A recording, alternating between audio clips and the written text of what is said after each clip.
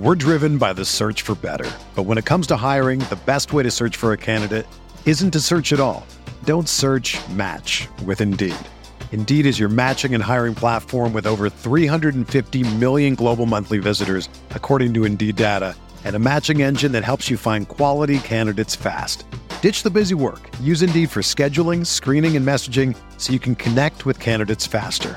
Leveraging over 140 million qualifications and preferences every day, Indeed's matching engine is constantly learning from your preferences, so the more you use Indeed, the better it gets. Join more than 3.5 million businesses worldwide that use Indeed to hire great talent fast. And listeners of this show will get a $75 sponsored job credit to get your jobs more visibility at Indeed.com/Blue Wire. Just go to Indeed.com/Blue Wire right now and support our show by saying that you heard about Indeed on this podcast. That's Indeed.com/Blue Wire. Terms and conditions apply. Need to hire? You need Indeed.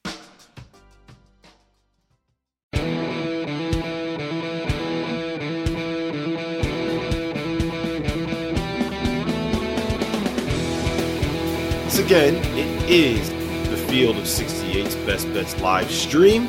My name is Rob Dahlstrom. I'm joined once again by the handsome and lovable Jeffrey Goodman. Jeffrey, how are you doing today, sir? I'm good. I'm good. You know, like day 3 in Charleston. It was beautiful out yesterday. I just got my iced coffee. Already kind of went through it here, and I was looking forward to the big Hauser versus Hauser matchup tonight. We're not going to get that, but I'm still smiling. Despite not getting Joey versus Sam Hauser, I'm okay. I'm going to make it through today, even without that big-time matchup. So tonight's slate is kind of dry for COVID-19 reasons, which is something that we are going to have to get used to during the college basketball season. So before we dive fully into the slate tonight, I just kind of want to pick your brain a little bit. Give me your 90-second recap, favorite moments from last night, most biggest impressions, biggest takeaways, and just kind of what you thought about the games and stuff. Because it was a great night of hoops. Well, Mitchell, our crack producer, told me that I went 8-1 yesterday. So let's start there, right? Let's start there. Whoever actually followed my picks is feeling good, and that's part of the reason I'm smiling right now, right? I mean, let's be honest. We want to win some money for everybody who's watching. And yesterday, I held down my part. Finally, I've been in a little bit of a cold spell, and you did well too, Rob. You weren't at the level of me, but. You know, I wasn't, but I was heavy on Illinois' money line, and I was heavy on Iowa -3. So like I got myself back into the black for the season as a whole. Hopefully everybody else did as well. Anyway, all right. To your question, a lot of stuff to talk about yesterday. We'll go through kind of the Cliff Notes version here, but most impressive to me, and I tweeted it, and people kind of came back at me, but I thought Tennessee was as impressive as anybody because it was their first game, and they were able to come back off quarantine and beat a pretty good Colorado team that's a veteran Colorado team. So I was really impressed with your Vols. They're not my Vols. They are your Vols this year. Yeah, So I watched that game. I had it up on the second screen during the Kansas Creighton game, and their defense, like they're going to be so good defensively. On the offensive end of the floor, like it's still very much a work in progress. Yeah. They look like a team that has had like 5 practices on the offensive end of the floor, and by the end of it, they look like me after I get off a 45-minute Peloton ride where their legs it wasn't there. It was one of those games where I feel like they when they were getting onto the bus to leave the arena, they took that first step and their legs almost gave out on them as they were trying. Like you could tell they were tired. They were, and rightfully so. So that was an impressive one for me. Obviously, I don't know if it was more impressive Illinois' performance or just, again, you called it. Listen, give you credit. You were ahead of well, you flipped it, I should say, with Duke. I did. Originally. You flipped it quickly. And sometimes that's the hard part, right? We do these preseason rankings, and they're paper rankings. And then when their games played, and this is why my top 25 looks different than your top 25, but I say you base it on results. So you say, well, you could lose 5 games, but I still think you got a good team, so I'm going to keep you in the top 10. I say, hey, you lose to Virginia Tech Virginia Tech's going to move up until they lose, which they did last night, and then they get bounced. Well, your top 25 is absolutely and utterly ridiculous. So I'm not going down that road again. Yeah. We've had enough battles about that. We don't need to do that today, man. It's a good day. We had a good one yesterday. You know what it was? It was the new Lucky Home Field apparel tee. That's what it was. I think it might have been. And here's the thing. I'm making. Are you wearing it again?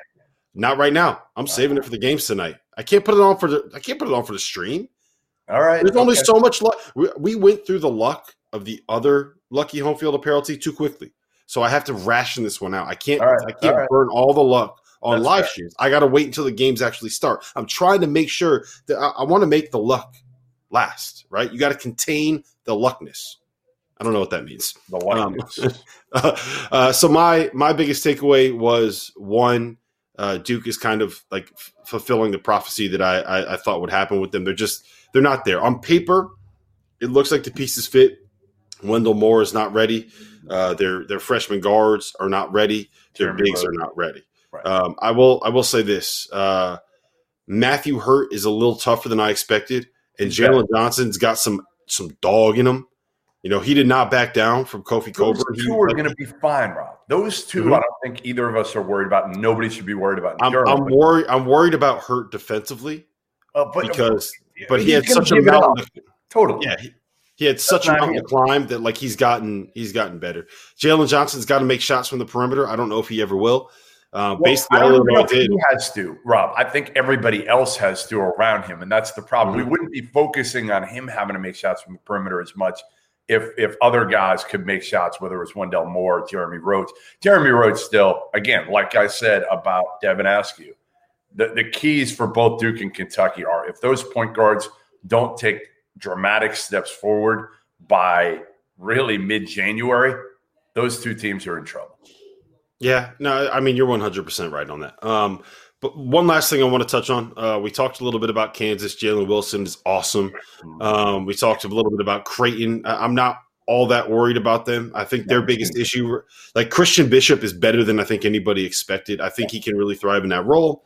Yep. And Mitch Ballack, like the threes are going to come. Like he just missed them. He missed easy ones. Mm-hmm. You know, that's not gonna. He's too good for that to happen for too long. I think the key to them is Kalkbrenner. I think he's not ready yet. But again, if he can be a 15, 18-minute game guy that, again, they can change the game with him. They don't have to play small all the time. They can put out that 7-footer, and he's skilled. He's just not ready yet. But by February, if he can be a major factor, Creighton's a different team. Yeah, and Kansas ended up playing David McCormick off the floor, but it was after he had 14 points in like the first 18 minutes. Early, and then he stopped after that. Yeah, he bullied people. The thing, like, if McCormick just stops fading away and tries to dunk everything, go up like you're going to try to dunk everything. That's right. And like he's going to be good.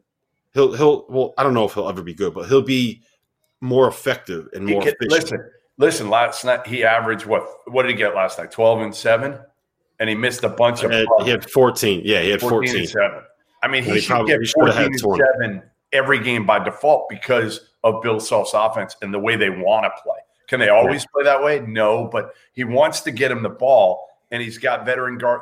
You know, again, just the Marcus Garrett point guard thing just scares the crap out of me.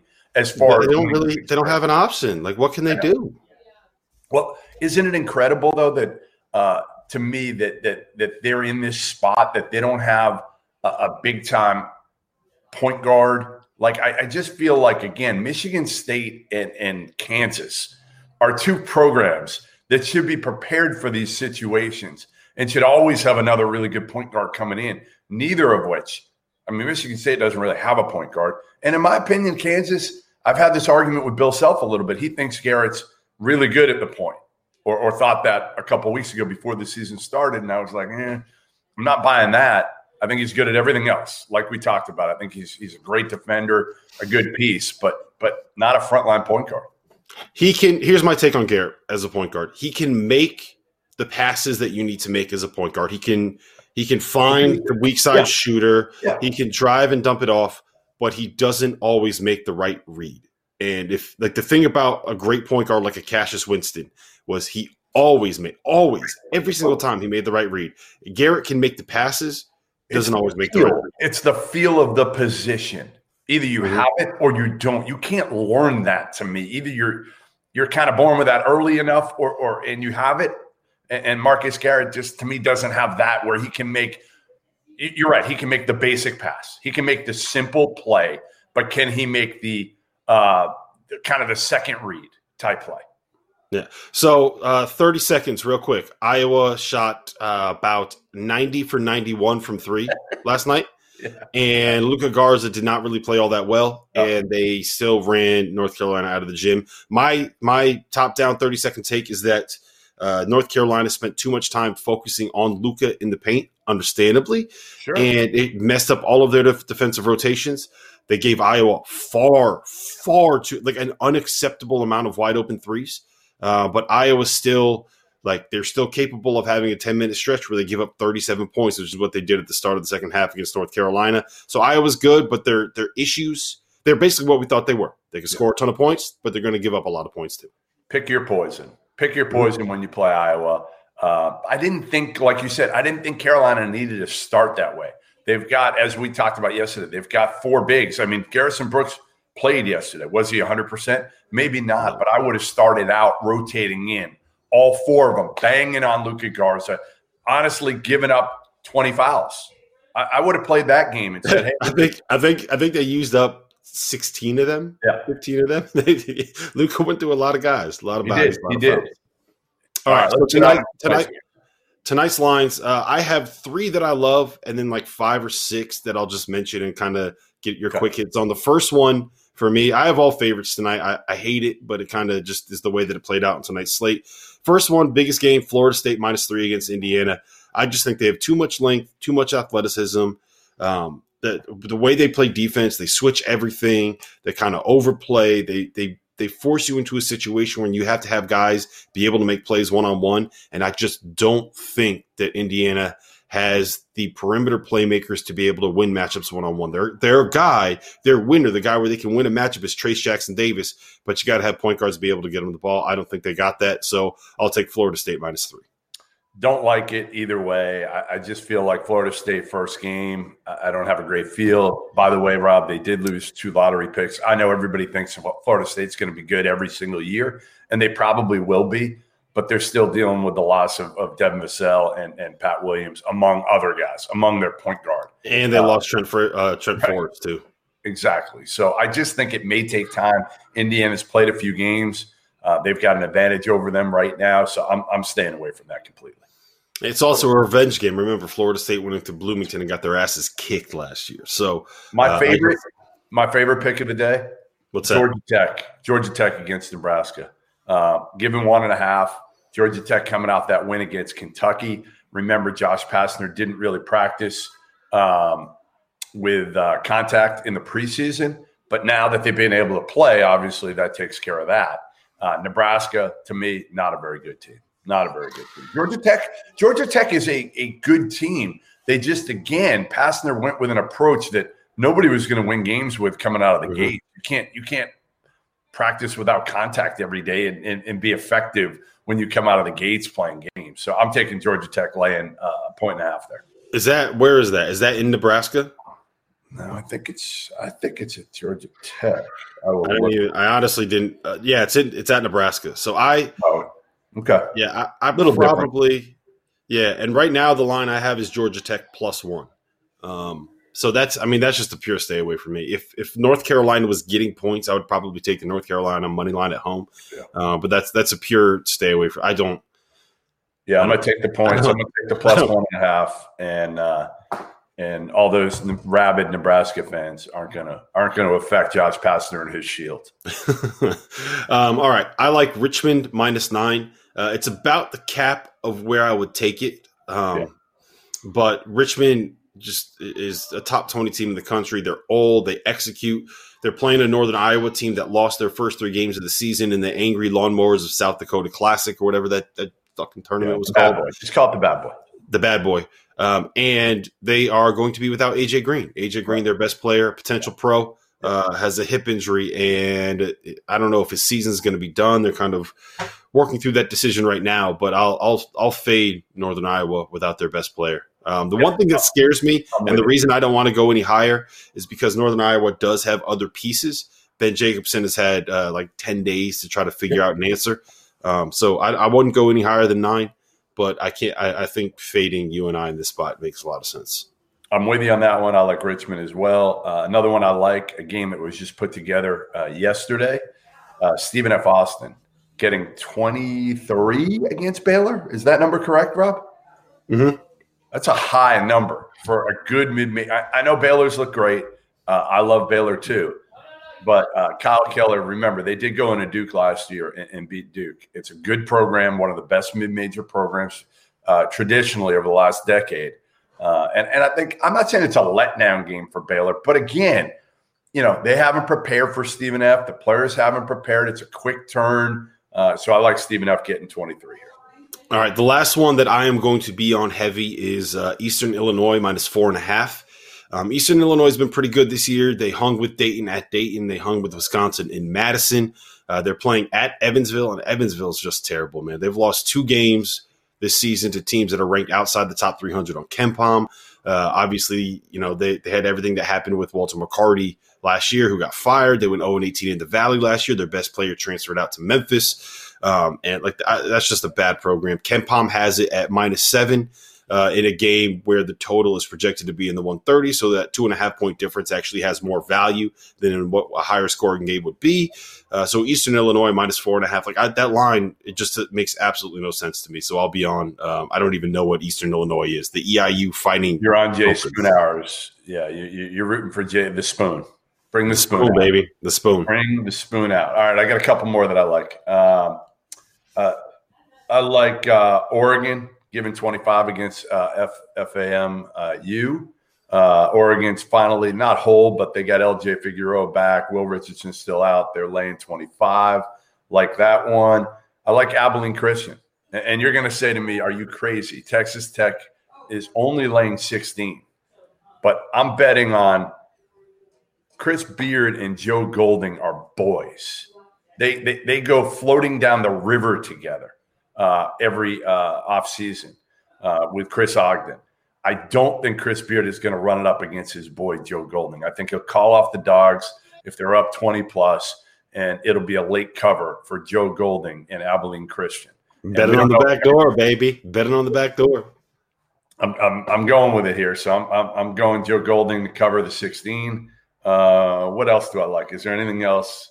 The only other one that I'll mention is Southeast Missouri. They're playing Lipscomb for the second time in 3 days. They just beat Lipscomb by 5 at home. Lipscomb does not have their starting backcourt, and Southeast Missouri is getting 7.5. All right. That's all I got. That's all you got? All right. Well, I got about 5 of them there. And the other one I kind of like, Boise. Boise getting 4.5, BYU. I kind of like it. I do. Boise's more talented. I just it's a tough spot. I don't know if I trust Boise. I'm staying away from that one. I looked at it though. If I was going to be on someone, it would be on Boise. I don't think that I personally am going to invest in that.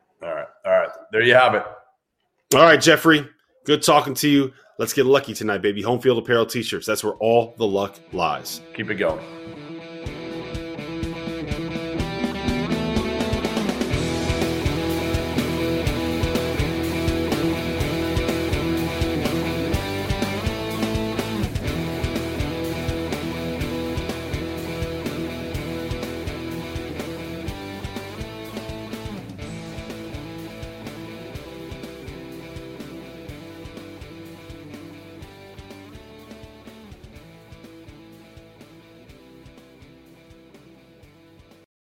Without the ones like you, who work tirelessly to keep things running, everything would suddenly stop. Hospitals, factories, schools, and power plants, they all depend on you. No matter the weather, emergency, or time of day, you're the ones who get it done. At Grainger, we're here for you with professional-grade industrial supplies. Count on real-time product availability and fast delivery. Call, click Grainger.com, or just stop by. Grainger, for the ones who get it done.